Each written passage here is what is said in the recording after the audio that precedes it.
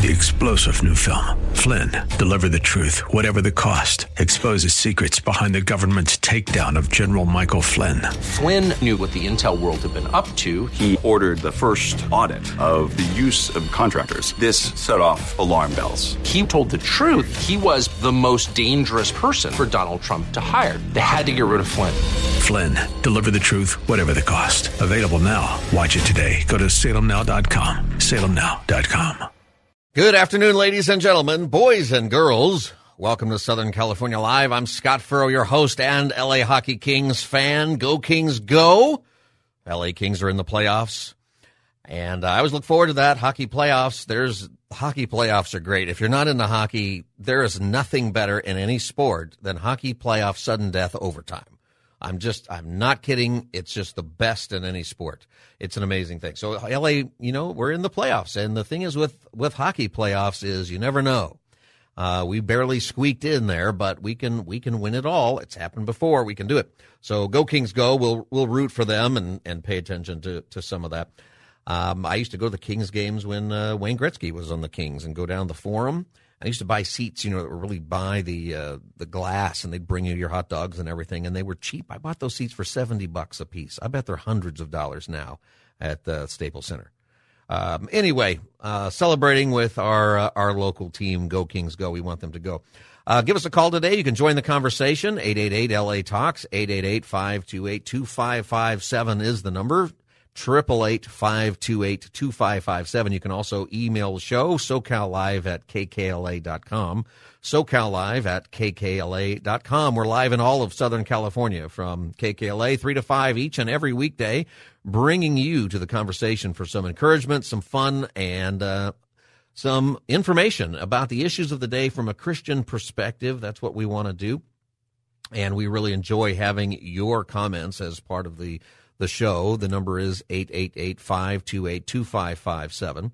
And I am ready for hour two.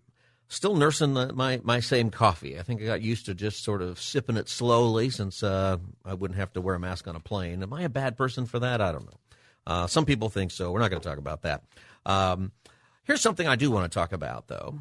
And what I want you to think about is the story of the church. And it can be maybe some of the story of your church, and maybe it's your own personal story as part of the church, but the greater story of the Christian church if you are a Christian. Or maybe if you're not a Christian, what is your perspective of the story of the church throughout history? Just something to think about. And the reason I'm getting to that is there was a great article it's really the May issue of the Atlantic magazine. Atlantic is kind of a leaning left publication, but they actually put out some really good stuff, and the articles are really long. I can't get into all of it. It's like 32 pages long, printed out. And but here's the title of the article: Why the Past 10 Years of American Life Have Been Uniquely Stupid. That's the name of it. And I thought, I have to read this. And then it's actually about, it uses a reference to the Tower of Babel. The author does. And he gives a very lengthy explanation about why things are difficult right now and why we're having so much division, why we have so much trouble trusting each other, so much trouble being unified. And so he breaks it down. I take issue with some of his points in it, but some of it is actually very, very good. Jonathan Haidt is the author, and published on April 11th. It'll be in next month's issue of the Atlantic. But there's some points that I thought I would share with you. He asked the question, what would it have been like to live in Babel in the days after the Tower of Babel's destruction?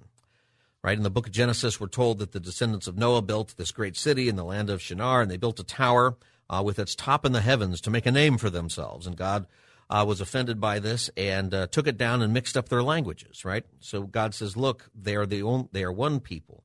And they all have one language, and this is only the beginning of what they will do. Nothing that they will propose to do will be impossible for them. Come, let us go down, let us confuse their language there so that they will not understand one another's speech. The Bible talks about this moment being where multiple languages came about.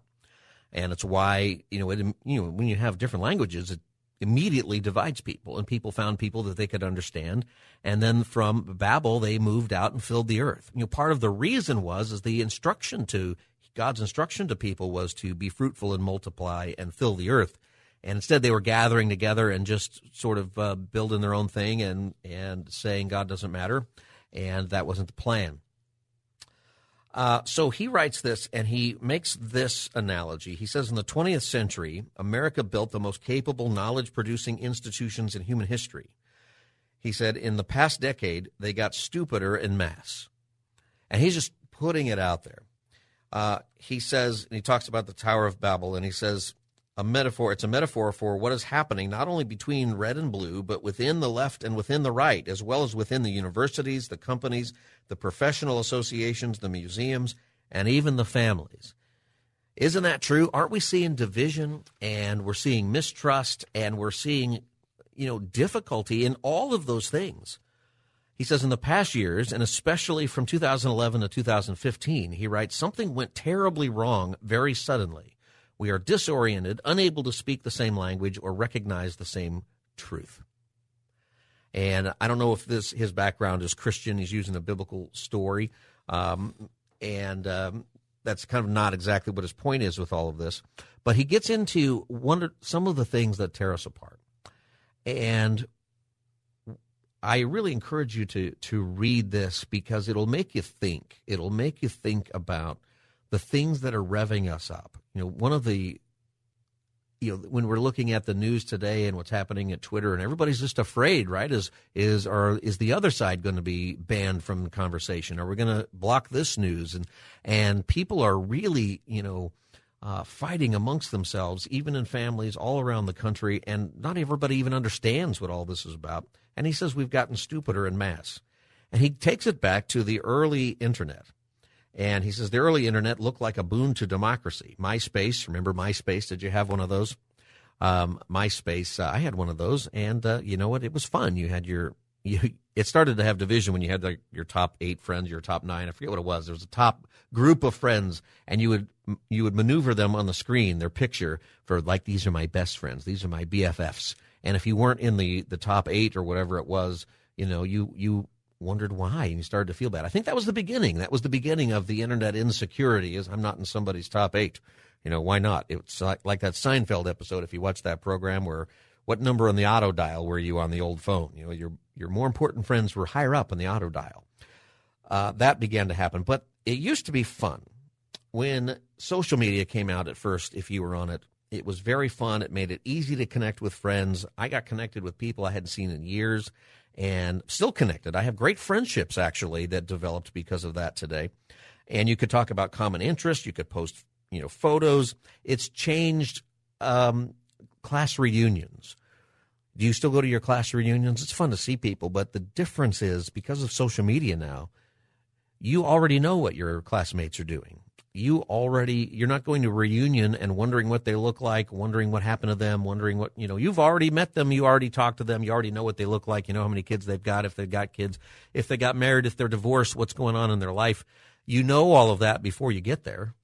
And some people don't even have the reunions anymore, because part of the reason for them is gone. You don't need to figure out what happened to your friends. They're out there. And then he says this, instead, what happened? Well, it was really cool at first. Instead, the like button, the retweet and comments, if you use social media, these are buttons that are on there that help move the information very quickly. He said what these things did, however, was it encouraged dishonesty and mob dynamics. So all of this is new to the globe. None of us had this before. And it really became, maybe you don't think about it, but social media has not been around that long, not even 20 years, most of it. I think Facebook launched in 2008, or that's when it became something that was not just for colleges. It used to be just college campuses. Started at Zuckerberg's own campus, and then he expanded it. Twitter, YouTube, all of those things, they didn't exist not too long ago. You didn't have smartphones. You just had, I guess they were dumb phones. We just didn't know they were dumb. And the dumbest thing was you'd keep the ringer on in church, right? You were at a funeral or something worse. I had my ringer go off one time while I was doing a funeral, and it was in my pocket, and I couldn't reach back to get it. But we were outside. It was very windy and kind of stormy, and I don't think anybody heard it, because it was like the sound was blowing downwind from where I was standing. But I was very embarrassed. Hopefully nobody heard it. So that like button, it changes the dynamics. And then he says this, and this is what I started thinking about for us, for Americans, but also for Christians, also for us in the church. Of three major forces that collectively bind together successful democracies, social media, he says, has weakened all three. Okay, so these are the three of the things, not the only three, but three things that bind together successful democracies. Social capital, which is extensive social networks with high levels of trust. It's weakened. He says he's weakened all three of these. Social capital, strong institutions, and shared stories. And I think that's right. We've weakened our social capital. We don't have trust in each other like we used to. I mean, look at what's happening. Yesterday we talked about how there's not trust in the government. Somebody in the last hour, we were talking about the water shortages, and one of the callers questioned whether or not there really is a water shortage. Maybe that's being made up. That's the level of mistrust that we have for our government. And some people are probably looking it up going, you know what, well, maybe he's right. And we're going to go out and say, you know, what's happening? What's the conspiracy? What are we not being told? And we struggle in this area. We struggle with trust of the church, trust of the police, trust of different groups of people who should be in authority. This is broken down, and we don't trust each other. The stories about how we don't trust people who just disagree with us, it's significant. That's what, if you're following the news, all that stuff with Twitter and Elon Musk, that's what it's about. It's about the fact that people do no longer trust other people who just disagree with them. That if in our culture what's breaking down is that we have lost the ability to have dialogue. We've lost the ability to try to work hard to find the best solution, and everything is just us versus them. And we're dividing into smaller and smaller groups to be divided against these people and divided against those people. And then the third one was shared stories. And that's another thing we're attacking. When we attack our history, when we attack things in our country and we change the history, or we don't want to talk about this, we break our shared stories when we try to change the way we were founded or what we are about. When we can't tell the shared stories because we're not even always trying to change it, we just don't know it. We just don't have an idea of where we're founded, where we're going, what our country is about. That was a thought I always had with the Make America Great Again slogan, is do we know why we were great in the first place? Like, we have a sense that something's wrong, right? I think the reason Donald Trump made so much success with that, and I pointed it out before, he's not the first. Hillary Clinton was using that in 2008, Make America Great Again. And Bob Dole was told to use it in 1996. There's a Newsweek article where somebody is imploring Bob Dole to use the phrase Make America Great Again as his campaign slogan when he ran for president against Bill Clinton. There's been a sense for a while that we're not what we used to be. But when I hear that, I think to myself, are we still what we used to be? Do we even know what that means? Do we know how we got there? And that's what he means by shared stories, is that we're divided in such a way that we don't even have the shared story. Now, there's good parts of our story that have been left out. Some of the conversation the last couple of years about race and other things have brought some things to our attention that we should know about. The Juneteenth holiday is coming up. Actually, you should look at that. It's a good story. It's the story of the last group of slaves being informed about their freedom. And that's a part of our history. It's true. It's not critical theory. It's not some other thing that's being enforced on us. It's part of our story. It's part of our joint story. It's a good thing. There are other things in that subject that are not good things. The whole idea that the Revolutionary War was just a group of people who were trying to preserve slavery, and that's why we really wanted to get away from England. That's not true. That's not true at all. That's not part of our story. And what that's doing is it's attacking who we are as a nation. It ignores the fact that most of the founders were abolitionists. It ignores the fact that there were struggles about slavery and that they failed to get rid of it. It became our original sin that eventually it took a civil war to deal with, and we're still dealing with the effects of it. That's part of our story, though. We also have a lot of greatness in our story. We have greatness of defending the world in 2 world wars, which without us, we may not be here. There may not be freedom in the world if we didn't exist. I mean, that's great. That's a great part of America. the way we have brought freedom, the way we have conducted government in such a way. All of these things are great about our country. Do we know these stories, or are we just focusing on the bad part? We do have bad part and struggles, but everybody does, every country does, but we also have good things, and there are shared stories. And if we break those down, then we lose our connection with each other. We lose the ability to listen. We lose the ability to have empathy. And that's a lot of what this article is about. Like I said, it's really, really long. And I started thinking about this, and I started wondering, a lot of people say, can we have a time of revival in the church? Because the church gets divided over a lot of things. We get divided over politics. We get divided over lots of issues with the COVID period of time. We get divided over, music. We get divided over preaching style. There's so many different things, right? We get divided over PC over Mac. We get, obviously Jesus would have used a Mac, but, I don't push that on anybody. I'm kidding. Jesus probably didn't need it. There are so many ways that we're divided. I think that a lot of what we need to know as believers is our story. How well do we know the story of the gospel? How well do we know the story of Christ? How well do we know the story of the church throughout history? What was the church doing during the plague? What are some of the reasons that the Christianity spread throughout the world without military power and without political power? What are some of the ways that the church has been heroes during times of difficulty? You see, we have a great story. We have a fantastic story. Do you have a story that you want to share about the church, about your own faith, maybe something that is a story about your church, something that you think that as believers we should have shared, a part of the story we should share? The number is 888-528-2557. That's the number, 888-528-2557. That's 888-LA-TALKS. You can call now. You can go to SoCalLive@KKLA.com if you want to send us an email. This article, he continues to talk about the narrative of our country and how important it is, but he also talks about how we get divided and left and right. He says that this is his quote, he says, the stupefying process plays out differently on the right and on the left because their activist wings subscribe to different narratives with different sacred values. This is how we've split kind of on the stories of where we are. He says on the right, they share a narrative in which America is eternally under threat from enemies outside and subversives within, and they see a life as battle between patriots and traitors. Is that right? I don't know. I think maybe there's a little more to it than that. The left, he says, life at every institution is an eternal battle among identity groups over a zero-sum pie. This new narrative is rigidly egalitarian, focused on equality of outcomes, not rights or opportunities.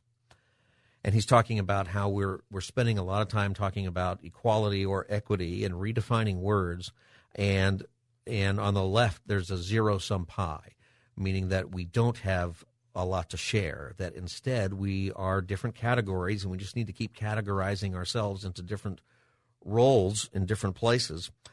And then he talks about how it gets worse. It's kind of a brutal article. And he gets to the end and he says the bottom line is that he had, this is his solution, that we have hope, he says, in the next generation, Gen Z, born between 1997 and 2012. That's Gen Z. So 10 years old to 25 years old. That's the generation. Is that where we have to place our hope, that they're going to do something different? Are they going to bring back our shared stories, maybe be more truthful about it or more full about it, but bring us to a place of agreement? That's my son's age. He's 12. He's Gen Z. And I put it in that context. I thought, and I started thinking about my son. How is he different? My son James is generationally from the ones that came before him. And what is he going to inherit? Is he going to understand what it means to be an American? Is he going to understand Christianity in a way that is historical and accurate about Jesus? Or is Christianity just about going to church and my church and the battles within and different things? What do you think about this? Is it triggering anything in you? Some thoughts? 888-528-2557 is the number. 888-528-2557. We'll take your calls if you want to join the conversation. And we're going to take a break in just a moment, so you can call now, 888-528-2557. One of the things that I think helps us with our stories together is events that we do here at KKLA and also at KPRZ. And something coming up is the Pastor's Appreciation Breakfast. In San Diego, it's a Pastor's Appreciation Breakfast. It's on Wednesday, May 11th. You can go to kprz.com to sign up for that. In L.A., it's in Orange County, but it's in the L.A.-related counties. It's on May 12th at the Hyatt Regency in Orange County, and it starts at 8:30. Go to kkla.com. In L.A., it's a Pastor's Appreciation Breakfast and also breakfast for our first responders. And I was thinking about this because this morning I had breakfast with a police chaplain, and he took me to a coffee shop, but it was great. And it's an inner-city neighborhood in San Diego. And we sat there, we had coffee, and we laughed, but we talked about the difficulties that he faces as a police chaplain, the things that police officers go through. And then we started talking about community policing, community developing, and how hard that work is. A great positive conversation. And as we're talking about it, we notice we're looking around, and there are a few other cops in there having coffee, but there are people from all backgrounds, different ages. And I looked around and I noticed, this is what it should be like. There didn't seem to be any tension that you sometimes feel or that you hear about. I think it's probably like this more maybe than what gets reported. I think that part of our struggle is we report the bad so much that we forget that there's actually a lot of good, actually mostly good. Actually, people are working hard to get along, and you should be encouraged. There are people in your community, activists on the left and right. There are police officers who have different beliefs, firefighters, different people who are working really hard to bring communities together, to have conversation, to try to have the dialogue that so much of our country is driving us away from. That's going on. That's one of the reasons we wanted to say thank you to first responders also. So I want to encourage you, and pastors are a part of this. This is a chaplain, so he's both. He's, he said, can I go to that? Yeah, you can go to that. You're a pastor. And your pastors have gone through a lot the last couple of years, and your pastors are going through a lot of conversation and difficult places to navigate in all of this division we have, because there's division in their own churches. People fighting about who to vote for and people fighting about all kinds of stuff. And it's so distracting from the gospel. What we want to do is say thank you to our pastors and first responders in LA. Go to kkla.com, sign up for that pastor's breakfast. It's on Thursday, May 12th at the Hyatt Regency in Orange County. Doors open at 8:30. Pastor Alan Jackson, the host of the Alan Jackson Ministries and pastor of World Outreach Church in Tennessee, will be the guest speaker. And there are other guest speakers, a lot going on. And there's free breakfast, if no other reason, free breakfast. Pastors, we all like free breakfast. And you know what? So do the cops and so do first responders. Who doesn't like free breakfast? And in San Diego, you can go to kprz.com and sign up. It's Wednesday, May 11th in San Diego, Thursday, May 12th in Orange County, Los Angeles. This is the Southern California Live program. We'll be right back in just a moment. Don't go away.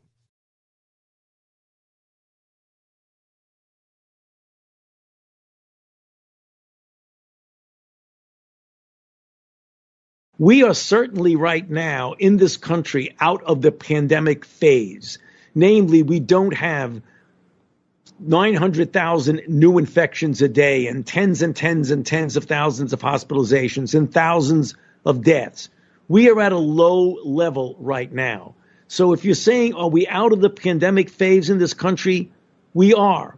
What we hope to do, I don't believe, and I've spoken about this widely, we're not going to eradicate this virus. If we can keep that level very low and intermittently vaccinate people, and I don't know how often that would have to be, Judy, that might be every year, that might be longer, in order to keep that level low. But right now, we are not in the pandemic phase in this country. Pandemic means a widespread throughout the world infection that spreads rapidly among people. So if you look at the global situation, there's no doubt this pandemic is still ongoing. That was Dr. Fauci talking to Judy Woodruff and saying that the pandemic essentially in our country is over. He wasn't really saying the pandemic is over. In other parts of that interview, he made it clear that the pandemic is still going on around the world, but he is trying to find a way, I think, to articulate what a lot of people are already doing and already feeling, that we're moving on.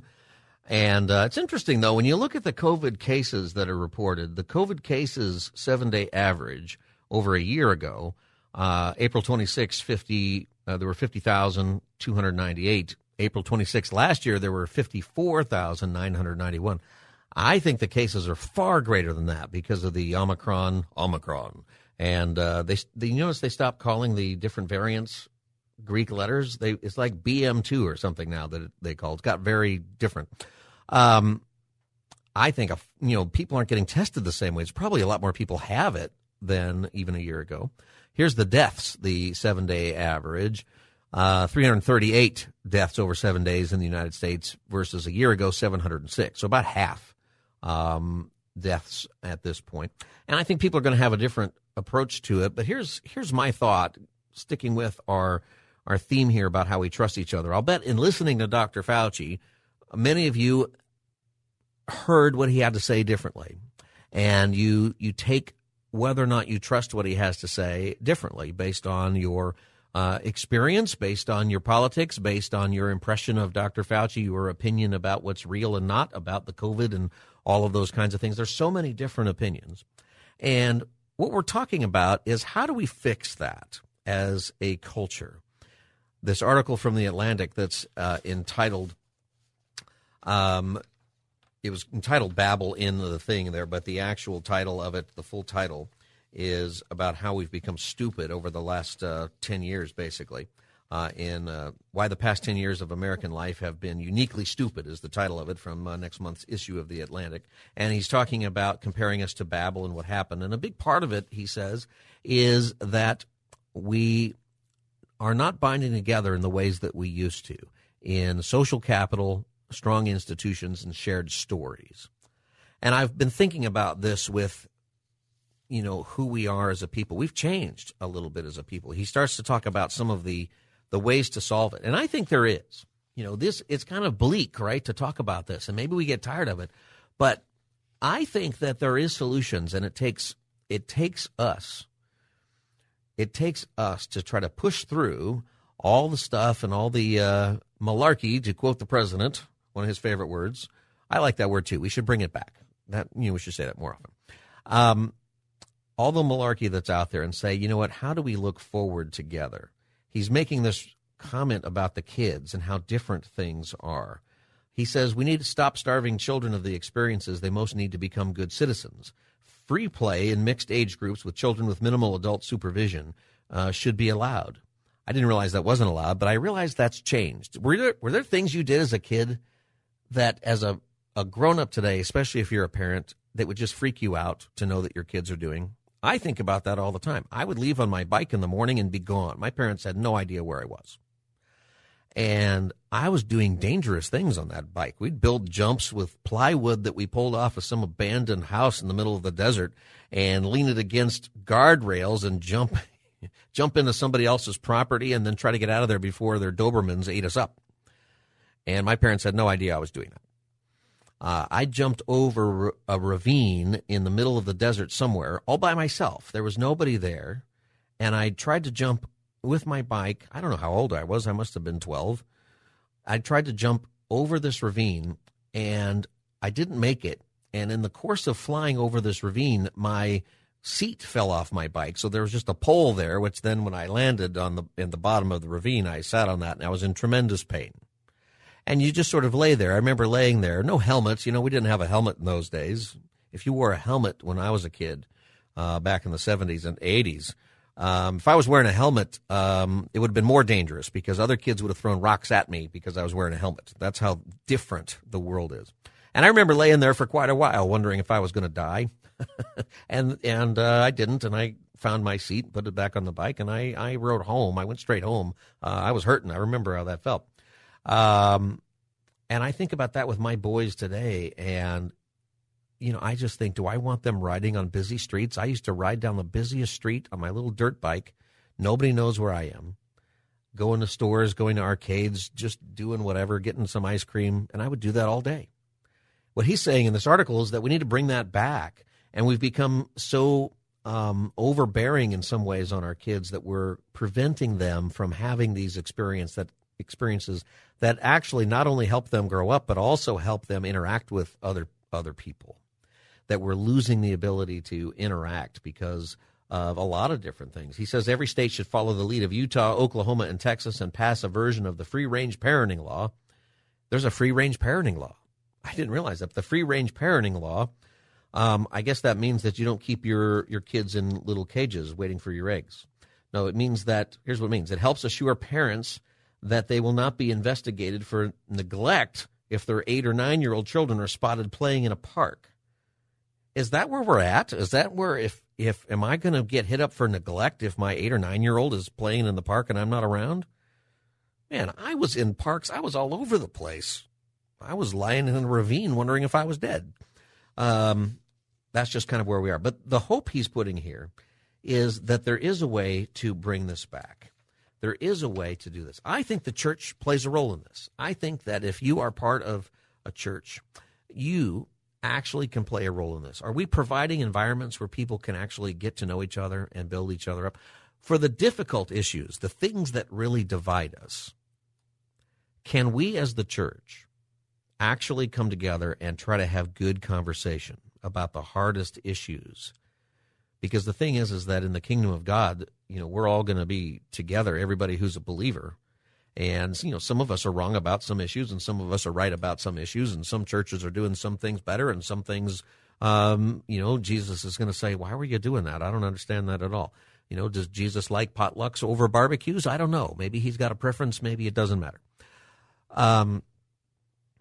But I think that the power that we have as the church is the history that we have. The history of the church. That, yes, there's bad things that the church has done through history. We've seen bad things happen with everybody brings up the same things. And some of the things going on today, the scandals with the kids are awful and shameful, and they're terrible. They never should happen, and people ought to get prosecuted for that. In history, you've got the bad things that happened during the Crusade and the Spanish Inquisition, and there's always things that people bring up. But how many of us actually realize that the church, the influence that we have had around the world, the influence we still have around the world, is magnificent? That without the church, without Jesus' church, the whole world would be different. Over the centuries, the church founded schools, hospitals, orphanages. You know why you call it Sunday school? The reason you call it Sunday school is not because people thought you should have a Sunday school small group before your church service with donuts and coffee. The reason is because it was school. There was no public school. There was no government school. There was nobody educating the kids. It was only the parents, and if the parents didn't do it, who picked up the slack? It was the church.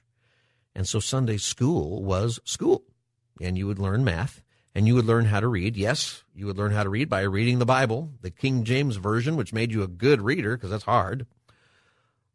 There are so many things. Churches founded schools, hospitals, orphanages. Churches are the ones who are campaigning more for prison reform, better housing, and end to the slave trade in history. They have, and we're still doing that now, they have helped establish a huge number of charities to support the poor, the underprivileged, prisoners, their families, homeless, people seeking justice around the world. With all the failures of the church that we hear about, with all the bad stories that make the news, do you know what your story is as followers of Jesus Christ? Do you know how amazing the church has been over history? In spite of our failures, the gates of hell have not prevailed. If you're a follower of Jesus, if you're part of the family of God, you have a great family history. And yep, you got some people who are on your family tree who you wish weren't there and who did some embarrassing things. And some of them, maybe you won't see them in glory because they didn't really belong in the family. You just thought so. And maybe you will because of the grace of God and the great story we have, and they're forgiven. And they may not get a special reward at the end, but they're going to be there because of the grace of God, which gives hope to every single person who's hearing this. That whoever believes in Jesus has everlasting life, the grace, it's unmerited favor, that there's nobody, for any reason, who Jesus is going to look at and say, I died for everybody, but not you. Not what you're all that stuff you do, that's awful, just get out of here. Nope, if you bring that to the cross, you get to be in the family of God, and in that family you have a great history. That's our story. It's such a big deal. This is how we bring unity back. We got to start in the church. We got to start in our churches. We got to bring our churches together to do things, and that is a big part of where the solution to all of this bleakness is. Do you agree with me? You can call in and join the conversation, 888-528-2557, 888-528-2557. This is Southern California Live, your Wednesday edition. We'll be back in just a few moments. Don't go away.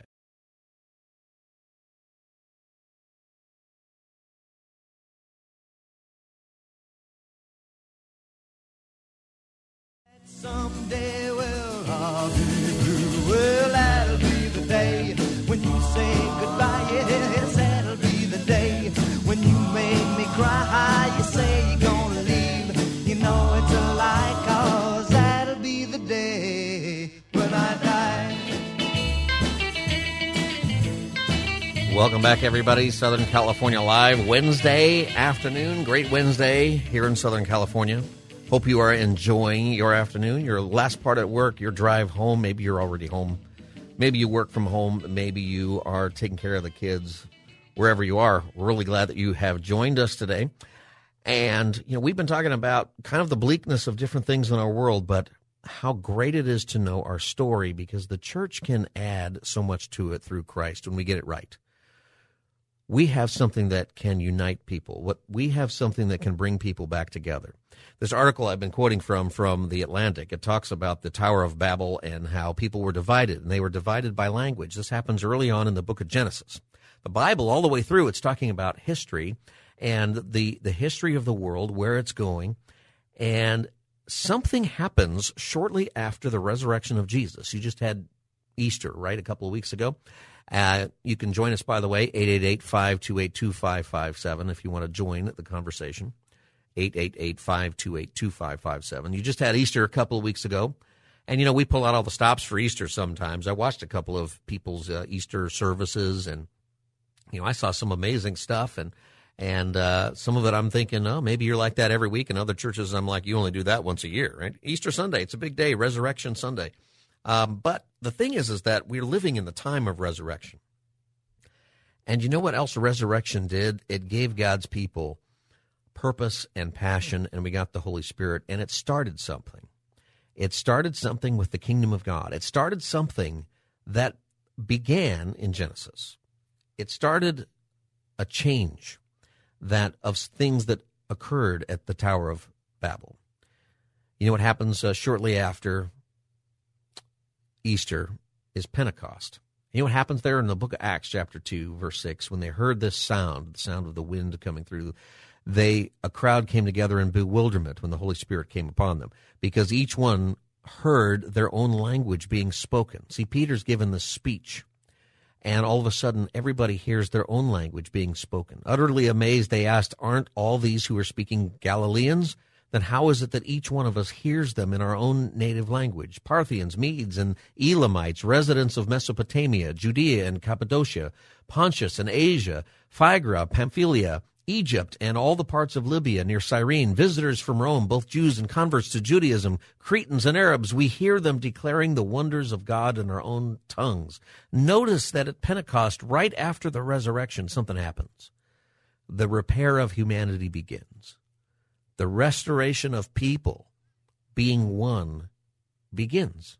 The reversal of Babel begins. The church begins. One church. How many churches are there in Southern California? If you go to some registry, of nonprofit corporations, you're going to find thousands of them. But actually, how many churches are in Southern California? It's a trick question. It's one. There's one church. See, this is God's plan, and this is the world we live in now. If you are in despair because things are crazy, or if you have tension, if it just bothers you, and you are so wound up about all the things going on, you might have very good reason for your anger and frustration. You might be angry and frustrated because you have believed a false narrative, or you might be frustrated and angry because you know what's true and you can't get through to people. And you see abuse, and you see the hardship, and you see the results of sin and all this stuff. Do you know, Christian, that you live in the time of resurrection? That you live in the time where the curse at Babel is being reversed, that divided everybody by language, by all these different things, that through Christ we're coming together. See, this is what unites us. This is the story of the church. This is the story that if you're a believer, you need to know this because it's so encouraging to know that God is doing this. It's about grace. If you're not a believer, I'm telling you this because I know that there are a lot of reasons you might have for not being a believer. And some of those reasons might be that you've heard, the church has done terrible things, and the church is in the news today for bad things sometimes, hypocrisies and all kinds of things. Some of you aren't Christians because you know some Christians in your workplace, and that turns you off because of their behavior. I understand it. Push that stuff aside because it's not about them. It's about Christ, and it's about grace, the thing that unites us, the thing that brings us back together, because all of us fail. All of us are miserable in one way or the other. We're all doing bad stuff, and if you don't think you've ever failed, talk to your spouse. They'll tell you, or your kids, or your grandma. Somebody's going to let you know, nope, you're not perfect. The thing that unites us, my friends, is grace. This is what brings us back together. Grace, that all people are made in the image of God. We all fall short of the glory of God. Everybody needs a Savior. Jesus is that Savior. He's the great equalizer, the great uniter. It's Jesus Christ. And this is our story. This is your story. Do you realize that? This is your story. This is when you go on Ancestry.com and you find relatives, you ever do that? I've got some relatives that I've discovered on there. I've got a relative who we discovered had a second family, like 50 miles away, which you probably couldn't get away with today, but back then you could. And he had an entirely separate family. And there was a suspicion that he did. The thought was he would go to work in the morning and come back 2 years later. And he would tell people, I went down, and he lived in Nebraska, and I went down to Texas to work in the oil fields. Okay. But really what he was doing was going north 50 miles and living with another wife and another set of kids. And not only did I prove that that's what he did through this website, I also proved that some of his kids from the first marriage knew about the second one, and they were okay with it because they lived next door. They just never told his first wife. I mean, this created anger in my family, and all these people are long dead, but it hurt us. It's like, this is part of our family. You've got people in your family who are a mess, and we've got people in the church family who are a mess. Jesus has people in his genealogy, the Ancestry.com of Jesus. It's Matthew 1. You probably skipped that part, but you shouldn't. It's brilliant. So many people in there, Jews and Gentiles, men and women, people from walks of life, and they're a mess. And that's our family. And that's what unites us. Everybody listening, we're all a mess. And some of us are messier than others. The history of the church, part of our story, the place that makes the church great is that we go into the mess. That there are times when we've run from the mess, there's times when we've been the mess. But throughout history, the church runs into the mess to go pull people out. Church work reaches people at all ages and stages of life. Imagine how bad the homeless crisis would be in our state, for example, right now, if there weren't churches and organizations like the Union Rescue Mission doing work. In a report recently in Los Angeles, it basically said all of the government programs are not working. All the stuff that you read about in San Francisco about the homeless and the population up there and what's happening, it's a disaster. People aren't being helped. I was working with a guy I've been working with a long time last night, and I love him. You might be listening because I told him about the show. And, I love you, man. And the fact that you showed up and I was able to help you, I mean, who can do that? I mean, lots of people help homeless people, but there's better resources out there because of the church. You knew where to go. The reason you know where to go is because the church has had this in their history. That's your story of the church. Be proud of the church. Be proud of who you are as believers, and don't lose hope. Because it seems like this is a hopeless time. We're going into an election year, and it's going to be insane. We got some other crazy person on the other side of the world threatening nuclear weapons. We've got this pandemic, is it coming? Is it going? Do we trust? We got water shortages. We've got all this stuff. You know what? We have a Savior. We've got a story that's written down. We've got a story that we've experienced. And every single time, the church has persevered because the ethos behind the church is that we run into the messes and we bring grace. This is what you're called to do. This is what your church is called to do these things. This is something that we're called to do together. I hope that encourages you. The church makes a difference in the lives of millions around the world. The church does so many things. There's such a huge list. And, imagine if it didn't. it would just be so much worse. The church does great things. You do great things. You're the church. It's because you love the people that God placed in your life. If you're wondering, hey, where do I start? Start with the people God has put in your life already. The people who are your coworkers, your next door neighbors, your family, your classmates, people living in your dorm, the people that live in your apartment complex. Pay attention to them. Get off the phone, get off the video games. Take some time to go hang out. Sit outside on your porch and greet people. Get to know them. And God's going to use you to do great things. This is what's going to bring unity. The expression of grace that we give as the body of Christ, the same one that he gave us. This is what's going to bring us together. I hope that's helpful for you. I hope that's a big part of your day, and it's encouraging to you. That's what we want to do here on our program, is encourage one another. A great thing about Christian radio is that we can do this. We can take these issues, and they're just so frustrating, and yet we've got the solution, don't we? And the solution is each other. You know, we're a family. It's so good to be a part of your family. I'm grateful to be a part of the family here with you. I want to encourage you to check out the website. Go to kkla.com. Check out all the different ways you can be involved. Invite your pastor or first responder to the pastors' meeting on the 12th in L.A. and to the Single Moms brunch on the 7th of May. And if you're in San Diego, go to kprz.com and invite your pastor and church leaders. It can be anybody who works at a church at these events. It's on the 11th, May 11th, to go and hear from Pastor Alan Jackson. Be encouraged and continue to serve people. Continue to have grace for one another and also to have grace for yourself. See, Jesus had grace on you. The reason he can empower you to go love others and be effective is because you've been forgiven. You've got grace. Unmerited favor. You didn't deserve it. If you're saying, I don't deserve it, well, you don't, but you got it anyway. That's the great thing about our loving God. And we've all got that together as a family right here. God bless you. I'm Scott Furrow. It's great to be with you. This is Southern California Live. We'll be back tomorrow at 3. 3-star General Michael J. Flynn, head of the Pentagon Intelligence Agency, knew all the government's dirty secrets. He was one of the most respected generals in the military. Flynn knew what the intel world had been up to. He understood its funding. He ordered the first audit of the use of contractors. This set off alarm bells. The explosive new documentary, Flynn, Deliver the Truth, Whatever the Cost, uncovers the facts behind this scandal. Flynn told the truth. He was the most dangerous person for Donald Trump to hire. I find out the worst enemy that I'm going to face in my life is right here in America. They took my assessment and they wanted me to change it. And I was like, I'm not changing it. They had to get rid of Flynn.